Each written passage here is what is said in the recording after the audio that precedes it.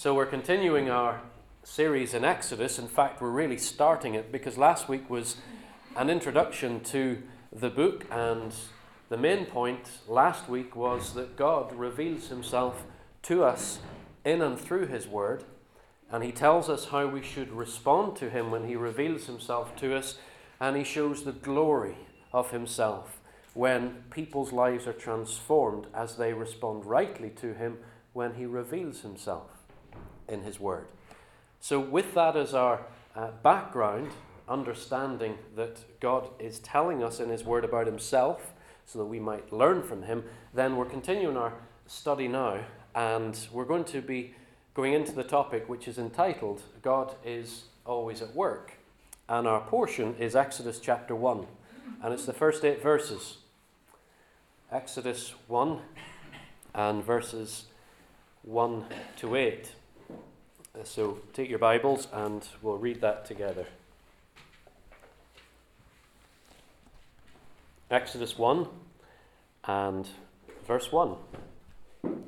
These are the names of the sons of Israel who came to Egypt with Jacob, each with his household: Reuben, Simeon, Levi, and Judah; Issachar, Zebulun, and Benjamin; Dan and Naphtali; Gad and Asher. All the descendants of Jacob were 70 persons. Joseph was already in Egypt. Then Joseph died, and all his brothers, and all that generation died. But the people of Israel were fruitful and increased greatly. They multiplied and grew exceedingly strong, so that the land was filled with them. Actually, we'll leave the reading there. It's the first 7 verses. I want us to see from this, I think this is what God is showing us, as the book of Exodus was being written by Moses, he has to give it some context and he has to give it some history because of what it's going to take us into. And here's the history at the beginning. God is working, and God is working and always working because God has said he will do something. And when God says he will do something, he will fulfill it. That's a fundamental thing for us to believe and to continue to trust in, that when God, the creator of all things, including ourselves, reveals himself and says, I will do this, he as the one who has authority over everything and anyone, if he says he'll do it, he will do it. And here right at the beginning of the book of Exodus, Moses, under the Spirit of God as he was guided to pull the account of the Exodus together, tells us the history. Now, you can race over those first 7 verses and then want to get into the story, but we're stopping here. And because God is at work, because God said hundreds of years before that he would do something. And what he would do is what the rest of the book of Exodus is about. But he's been at work in the hundreds of years before this. We're looking to the past, and Moses was doing the same thing here. God keeps his promises in his timescales so that his glory is revealed for the ultimate and eternal joy of those who believe in him and believe in his promises. I'm going to repeat that.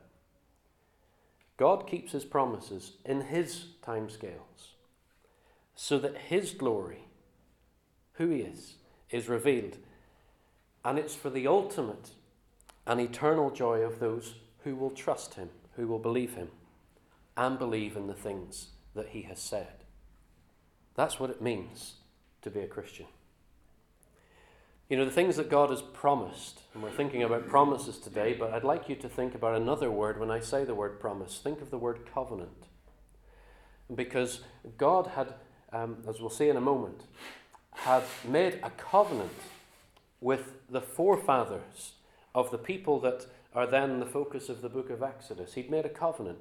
It was a promise. It was a deeper thing than a promise. In fact, a covenant was an agreement in which there were multiple promises that God said he would fulfill. You know, a covenant is more than a contract. A covenant is an agreement of love towards somebody else. It's actually when two parties agree on the basis of benefiting the other. A covenant looks to the benefit of the other. The other party is in view It's not about me, it's about you. It's a blend of law and love.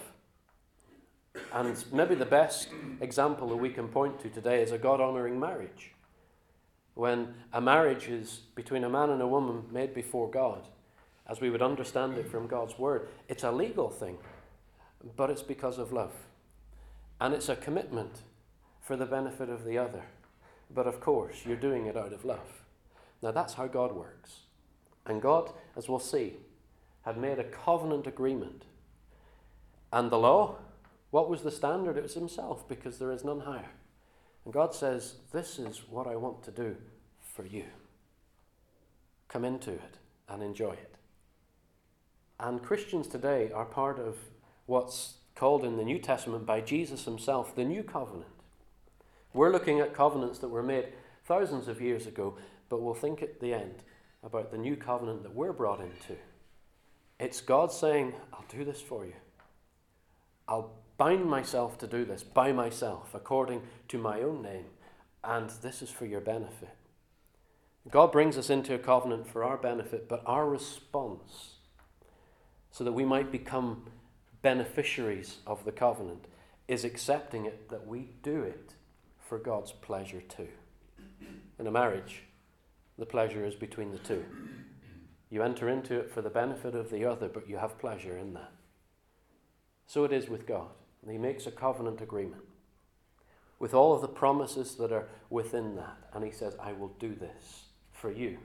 Come into it. And I will take pleasure in you as you do that. What a wonderful thing we're going to be thinking of. Now, the importance of looking to the past, we touched on this last week. We're responsible to look to the past so that we might be encouraged for the future. Christians, especially, have reason to look back, because in looking back at the past and seeing what happened in the past, it reinforces our hope in the future, in the things that God has promised that will yet come to us as part of his covenant agreement with us, as part of all those promises that he gives to us. Looking back, we see the faithfulness of God to it, and we're reinforced in our faith. It's bolstered because we're seeing God at work. And it's here in this. I'm coming to it. I am. God is always working to accomplish his promises within his covenant agreements with people. And it's in his timescales, which can often be very different from our timescales. And that was the case here. Let's be careful. I just say this as Christians. Let's be careful to have the attitude of, well, forget what was behind and look to the future. And that's the thing that many people in the world will say, and I hear Christians say it, just forget the past and move on to the future. One level, there's benefit to it, but when you're taking what Paul said in Philippians 3 verse 13, where he said, forgetting what lies behind and straining forward to what lies ahead, I press on toward the goal and the prize of the upward call of God in Christ Jesus. If you're bringing it into that sort of statement, that's a misapplication of what Paul was saying. Paul was saying, and earlier in chapter 3, he says, this is what I was before. The best of Pharisees. I was something special. But God came in and intervened in my life. In Christ Jesus, I had a personal encounter with him. And all of that is now gone. So forgetting all of that stuff that I had pursued for myself, I press on to what is ahead. Paul, as we know through his writings, was one who constantly looked back.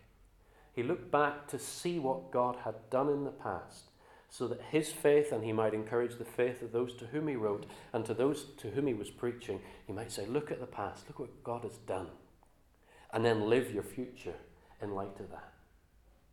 So let's not be those who say, well, forget the past and move on. Of course, there are things in our past we'd rather forget. And thankfully, God, in his mercy, through what Christ has done, enables forgiveness for things that we would wish we'd never, ever thought of or done. We can leave those behind, of course. But let's look to the past in the right way, that we might be encouraged for our future, to see that God is always at work according to his timescales for the benefit and blessing of those who will trust him. And in that, he reveals his glory to us. This is the real stuff of faith in God. And I'm convicted by this to the point as to say that if someone at some point in their life says, yes, Jesus is my Saviour, he died for me on the cross, he is the one who has died to save me from an eternity away from God. It's described as the lake of fire and eternal torment, eternal destruction. Away from that, Christ has died to save me.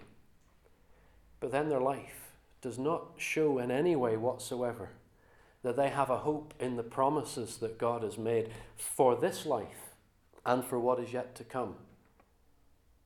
It's not our place to judge, but sometimes we need to be careful that we're not laying hold of something and thinking we've got what it is, the saving faith that the Bible speaks of.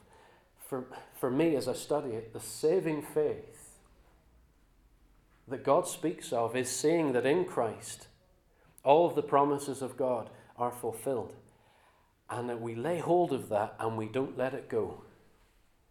And our hope every day is in Christ Jesus and everything that is going to come to us because of what God has done for us in him. Yes, there may be days when he's far from our thinking, but if there's nothing that shapes the rest of our lives after we make that statement that, yes, Jesus is my Saviour, then maybe some of us might need to go back and check that. Because God calls us to a life, brings us into a covenant where what we do in response to what he has done then shapes the rest of our life. And it's unmistakable what is seen and evidenced. How do we get this from the first 7 verses of Exodus chapter 1? It goes back 430 years with Jacob arriving in Egypt with 70 people of his extended family. One of his sons, Joseph, was already in Egypt. I don't have time to go into that story.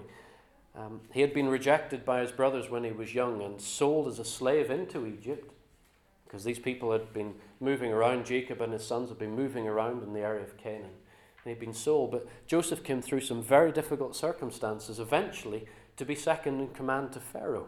A remarkable story of God working in his timescales through circumstances which you wouldn't imagine. God had made promises to Jacob, but Jacob wasn't the first person to receive them. His father Isaac before him, and his father before him Abraham, had received promises and a covenant agreement from God that were amazing blessings. Jacob's name, just so you know this, Jacob's name was changed by God to Israel. So he is Israel, the sons of Israel, the children of Israel as they're known, the nation that came from Jacob and his 12 sons. That was a nation that came out of one person. That was God doing his work. And we've recounted here, as we've read it in the first 7 verses, the names of those sons. Here is God at work, fulfilling something he had promised to Jacob. Listen to this. Genesis 35, verse 11. I am God Almighty. God speaking to Jacob. Be fruitful and multiply. A nation and a company of nations shall come from you, and kings shall come from your own body. The land that I gave to Abraham and Isaac, I will give to you, and I will give the land to your offspring after you. That's Genesis 35:11. There's a promise from God made to this man, Jacob. A nation's going to come from you. Nations, in fact, kings are going to come from you. There's a promise from God. And he says, in the land that I've given, I gave to Abraham and Isaac, I'll give it to you and your descendants after you. And that's interesting, because the promise that God made with Abraham at the very beginning was that he would have a lot of descendants and that he would have a land possession. But at this point in history, it had not yet been given to them. So this is going back 430 years before what would then happen through the Exodus. Now go back another 220 years or so. So you're going back more than half a millennium to Abraham, around about 2100 BC. And God calls him from where he was to live a different life. Listen to this in Genesis chapter 12. Now the Lord said to Abram, go from your country and your kindred and your father's house to the land that I will show you. And I will make of you a great nation, and I will bless you and make your name great so that you will be a blessing. And in you all the families of the earth will be blessed. There's God making a promise. He called Abraham and said, get up, go there, and I'll bless you. You know, God says the same thing to people today. He says, get up from where you are. I'm going to take you here. And get up and go. I'll bless you. I'll do something that you would never imagine. Turn with me now, if you wouldn't mind, to Hebrews chapter 11. Hebrews chapter 11 gives us an insight into these promises that were made to Abraham, then to his son Isaac, and then to Jacob. About them, I should have said that Isaac received a very similar promise from God that you're going to be the father of many nations, and you're going to have a land possession. I'm going to do this for you. He'd said it to Abraham, he'd said it to Isaac, he'd said it to Jacob. And then half a millennium passes.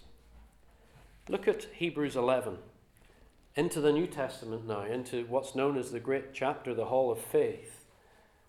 Examples from the past of people from whom we are encouraged in the matter of our faith. And just see something about the promise that was made to Abraham. We have to go back there because that's where it started. Verse 8 of Hebrews 11.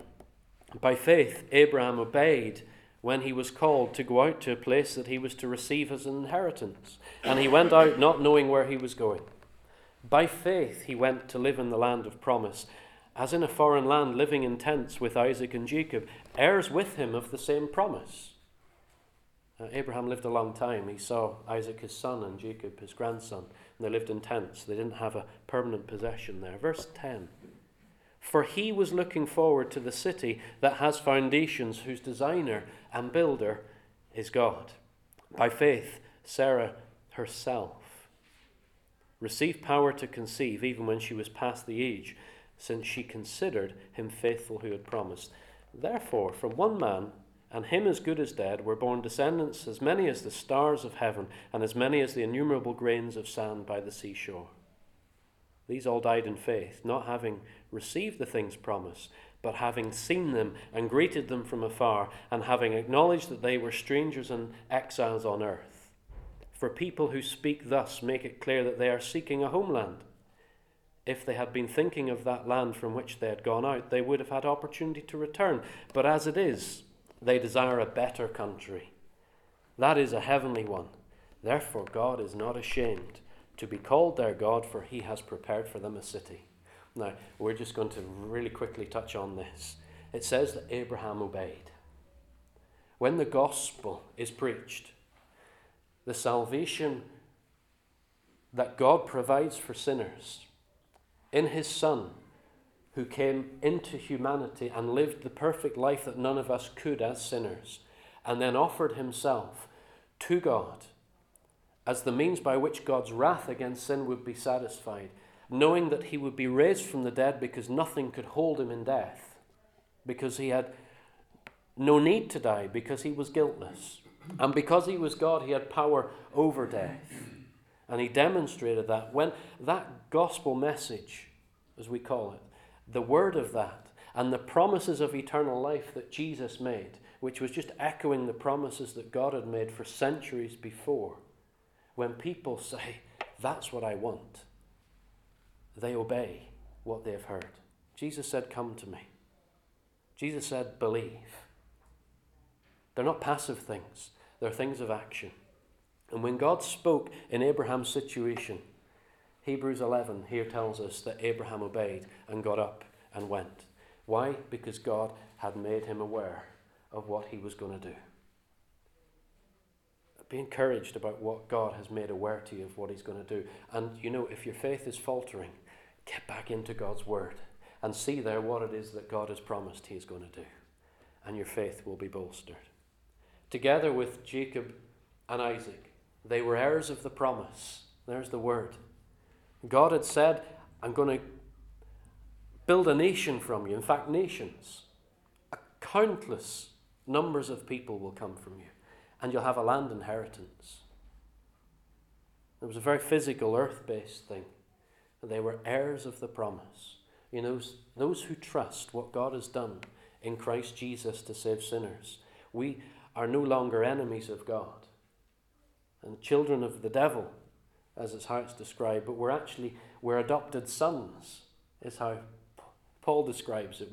We're adopted into the family of God, that we might enjoy as heirs the promises of God. It all comes together so beautifully, doesn't it? What was it that motivated Abraham and Isaac and Jacob to carry on in a life where God has made promises? You need to go and study their lives. And it seems over years nothing is really happening.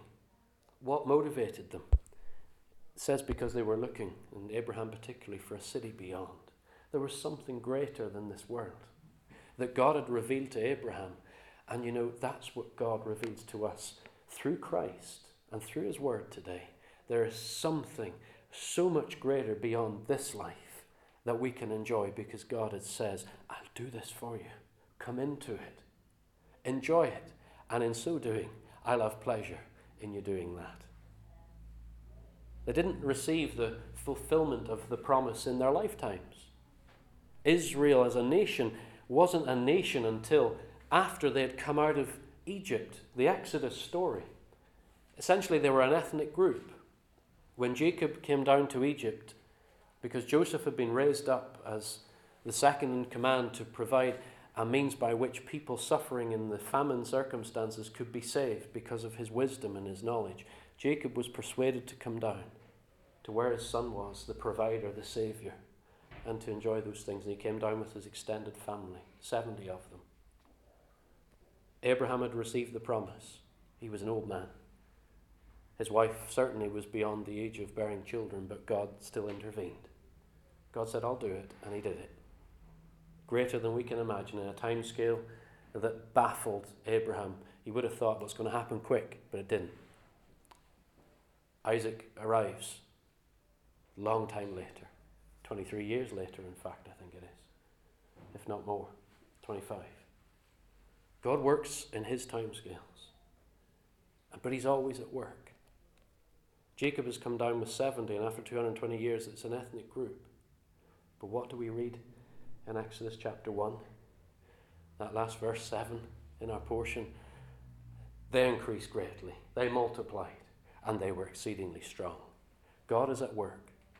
Over that period of 430 years from when Jacob came down with the 70, then there was this population explosion, which when you get to Exodus chapter 12, I don't want to impinge on other people's talks here, but Exodus 12, it says that 600,000 men on foot came out in the Exodus, plus women and children. Now, if you put one man with one woman, you're over 1 million, 1.2 million. You put lots of children, and if you've got a command to be fruitful and multiply, you take advantage of that, and you have lots of children.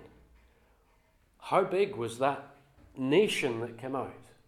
That's here in these first 7 verses. 70 came down.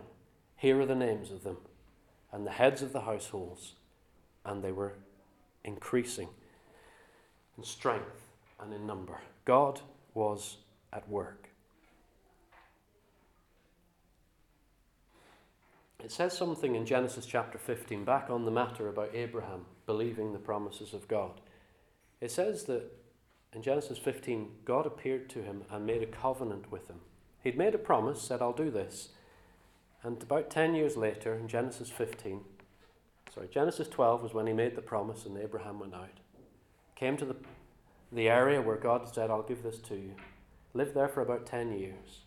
He needed encouragement by God, and God came in and says, I'm going to make a covenant with you on this matter.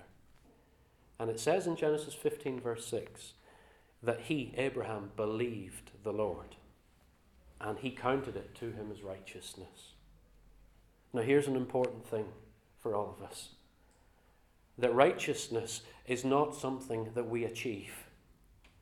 It's something we receive when we trust who God is and the promises that he makes to us.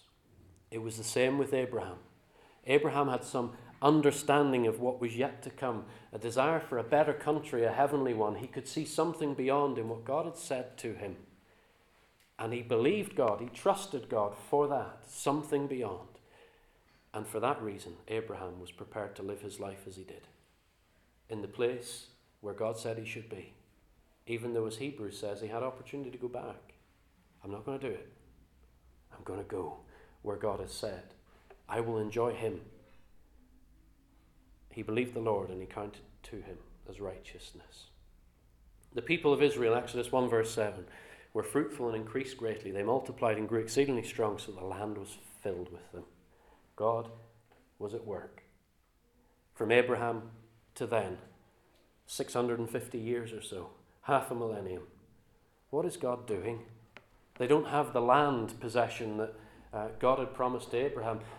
Maybe as we get to the fruitful number of 600,000 plus, that then we break into in the latter part of chapter 1, they might even have forgotten, some of them, the promises that God had made about that. Maybe they'd even forgotten about the fruitfulness, even looking at themselves and their circumstances. That was God working. Let's not be people who are guilty of looking at our circumstances and think God has abandoned me, because God never abandons us. God said he'll always be with us. And God is always working out something to his glory. I'd like you to turn to Genesis 15 with me now, because in Genesis 15, this matter of the covenant with Abraham, I want us to see something about how God works when he is fulfilling his promises and fulfilling his covenant. It's Genesis 15, and it's verse 13. If you look earlier in the chapter, you'll see that God appeared again to Abraham to confirm to him the promise he'd made before. But we're going to jump into the story here at verse 13, the account of what happened. It says, Genesis 15:13, "Then the Lord said to Abraham, know for certain that your offspring will be sojourners in a land that is not theirs, and will be servants there, and they will be afflicted for 400 years. But I will bring judgment on the nation that they serve, and afterward they shall come out with great possessions. As for you, you shall go to your fathers in peace. You shall be buried in a good old age. And they shall come back here in the 4th generation, for the iniquity of the Amorites is not yet complete." Why is this important? It's important because God had made promises. He brought Abraham into a covenant. Remember what a covenant is. And then he tells him, this is what's going to happen. God does this. He doesn't give us all of the fine detail, but for Christians today who have their hope in Christ Jesus and all that the future beyond looks like because of who he is, and because he lives and is exalted on the throne, the Saviour and the Lord of those who will trust him, we have a glorious future ahead. We don't know all the fine details, but God is, in his grace, so good to tell us some of the details of what are yet to come. But that's for another time. What I wanted us to see in this is that God is working according to his timescales. He said, look, they're going to be there 400 years in Egypt, and then I'm going to bring them out. God said to Abraham, this is what's going to happen. What does he say to him? Essentially, you be faithful. It's not going to happen in your lifetime, but you be faithful, because your part in it is as vital as anything that will happen down the line. My encouragement in this is not for us to descend sometimes into thinking, well, God is not at work. When we're going through difficult times and we don't see the things working out in our life as we would expect them to, because we have some understanding of who God is. God is working to his time scale for the blessing of those who are his and for his glory ultimately. And there's something I just want you to notice in the last verse we read there in verse 16. He says, they shall come back here in the 4th generation. 4th generation there means about 100 years. We'll go into that another time possibly. But this is the statement: for the iniquity of the Amorites is not yet complete. You know what this says? It says that those, the Amorites, who were the people who at that time lived in the area of Canaan, God says their iniquity is not complete, which is a statement to say that God was in his grace patiently waiting for people among the Amorites to appreciate him for who he is. People of Old Testament times, people of faith, were people who acknowledged who God was. It wasn't just Israel. It was people who acknowledged it. And God was patiently waiting and working and saying, the Amorites, what I'm doing with them isn't complete yet. Their rejection of me is not total yet, but a time is coming when it will be. And when that time comes, then your descendants are going to come out and they're going to go in and occupy that area. What does that say? It says that God is working at multiple levels at one time. And this is where we need to learn that our perspective of things individually no way compares to God's. Aren't we so thankful that God is the infinite God of all knowledge, of all power, of all grace, of all love, of all ability, that he knows everything in this interconnected web of circumstance and situation in our lives. And he knows, and he can see it all. He's over it all. And here we are in our little vantage point, looking a little tiny little bit of it. God was working on multiple levels. God is always doing that because he is the sovereign who sees it all. So when we're in a circumstance which may be hard for us, from our vantage point, what does God see? There's something he's working out. If we're in a place where we're full of the joy of the Lord, let's not take our eyes off the fact that God is still doing the same thing and get complacent that all's going well. Our lesson here, I think, from these opening verses of Exodus chapter 1 is, and the associated scriptures, is see that God is working in his time scale at a level way above, infinitely above our understanding and knowledge, because he's working out a plan and a purpose. It reminds me of what God says through Isaiah. In Isaiah 55, I'll read these verses to you. He said, "My thoughts are not your thoughts, neither are your ways my ways, declares the Lord. For as the heavens are higher than the earth, so are my ways higher than your ways, and my thoughts than your thoughts. For as the rain and snow come down from heaven and do not return there, but water the earth, making it bring forth and sprout, giving seed to the sower and bread to the eater, so shall my word be that goes out from my mouth. It shall not return to me empty, but it shall accomplish that which I purpose, and shall succeed in the thing for which I sent it." You know, that's all in the purpose and plan in the context of God bringing the means of salvation to his people. God says, the way I'm going to bring that about, and the thinking that's behind all of that, is just way above anything you can imagine. He says, I've spoken my word, I've spoken it, and I will accomplish it. God has promised what he will do for us. Do we believe it every day? Because that's what being a Christian is about. It's about believing that the things that he has shown us in Christ Jesus and in his word are not just for us in a moment to say, yes, thank you for that, and then just carry on as if nothing's really happened, but rather for life to be shaped by it, like Abraham, Isaac, and Jacob. Yes, this massive group of these descendants of Israel, 600,000 plus in Egypt, were under affliction. God said it would be affliction. They were under slavery. We'll get to that. Wondering, how on earth is this in any way? And glory to God. God was working at levels that they could not see. And maybe they'd even forgotten. You know, when Israel actually did come into that land of promise and it was given to them, before they went in there, Moses said to the generation that would take it in Deuteronomy 26, he said this, when you go in and you enjoy the first of the crops, he says, you bring the first fruits of the crops to God as an act of worship. Now, that takes a lot of faith, because you bring the first of what God gives you, then you're showing your faith that God is yet going to provide. And there's a principle of our giving in that as well. You give first, knowing that God will provide. But listen to what they were to be reminded of. These are the words. He says, you'll say this when you come and you give this to the priest. A wandering Aramean, i.e. Jacob, was my father. And he went down into Egypt and sojourned there, few in number, And there he became a great nation, great, mighty, and populous. As people would come and bring the first fruits of the ground to God, saying, God, I trust you for what you're going to provide after this. They were told to go back and remember that from little beginnings and the faithfulness of people who trusted God, something absolutely glorious had happened, and they were enjoying the fruit of it, literally. Now, to finish, turn to 2 Corinthians 1 verse 20. Favourite verse in recent years for me.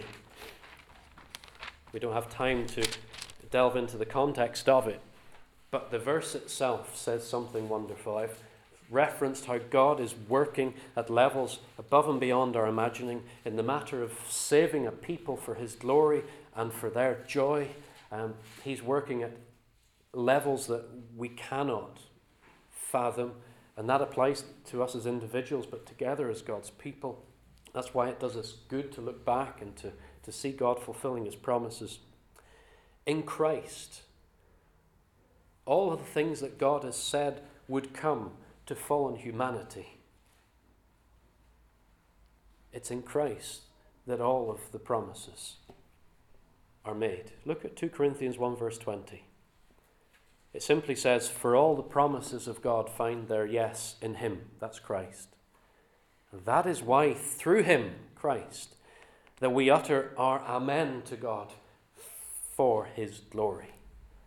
You know, when we utter our amen at the end of a prayer or an expression of thanksgiving, individually and together, and we're doing it through him, God is reminded as we acknowledging the name of the Lord Jesus Christ, that it's in the name of the Lord Jesus Christ, it's in him, that all of the things that we have appreciated and enjoyed and are bringing back to him in our praise, it's in him. And also when we pray and we're relying on God and are dependent on him for the things that he has said he will do in his time, according to his purpose, and we utter the amen through the name of the Lord Jesus Christ to God, God is remembering always that he has made promises to his people. And those promises are in the one who stepped into humanity, God himself, that he might go the way of the cross. Unless a seed fall into the ground and die, it remains alone. But if it dies, it bears much fruit. From something so little and insignificant would come something so glorious. Today, those believers who put their trust in Christ for salvation, yes, from the consequences of sin, but into the salvation of the promises of God that shape life and take us on to this city that Abraham saw, and Jacob and Isaac, into the heavenly home, the heavenly land that God has in store for us. He's taking us to what is unimaginable according to his timing and his ways. Jesus said with his disciples before he went to the cross, he took a loaf of bread and broke it and said, "This is my body given for you," speaking of his sacrifice. He then took a cup of wine and said, "This is the cup of the new covenant in my blood, and that which is poured out for you." God had made covenants before with Abraham, and before him with Isaac. No, before him with Noah, I meant. And even further back. And when God makes that loving covenant agreement, he wants us to come into it. And Jesus says, the way you come into this is by my blood, my sacrifice. Step into it, receive it as the only means of salvation, and to step into all of the blessings that God has in store, the new covenant in his blood. Genuine Christian faith is a certainty because of the one in whom the promises are secured, the one in whom our hope is found. Hebrews 12 verses 1 and 2, closing verses. Therefore, Hebrews 12 follows Hebrews 11, obviously. Hebrews 11 is that hall of faith, people who trusted their God.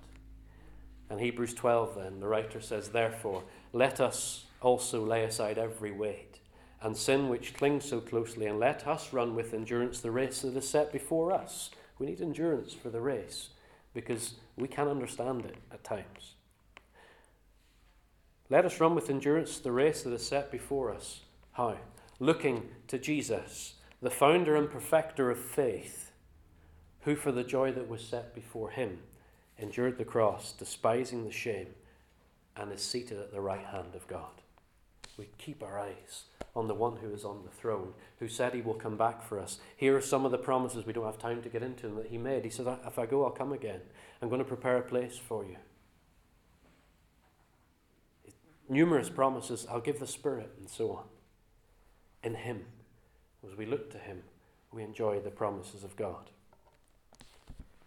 One thing that God said to Jacob in Genesis 28 and 15 was this: I will not leave you until I have given what I have promised you.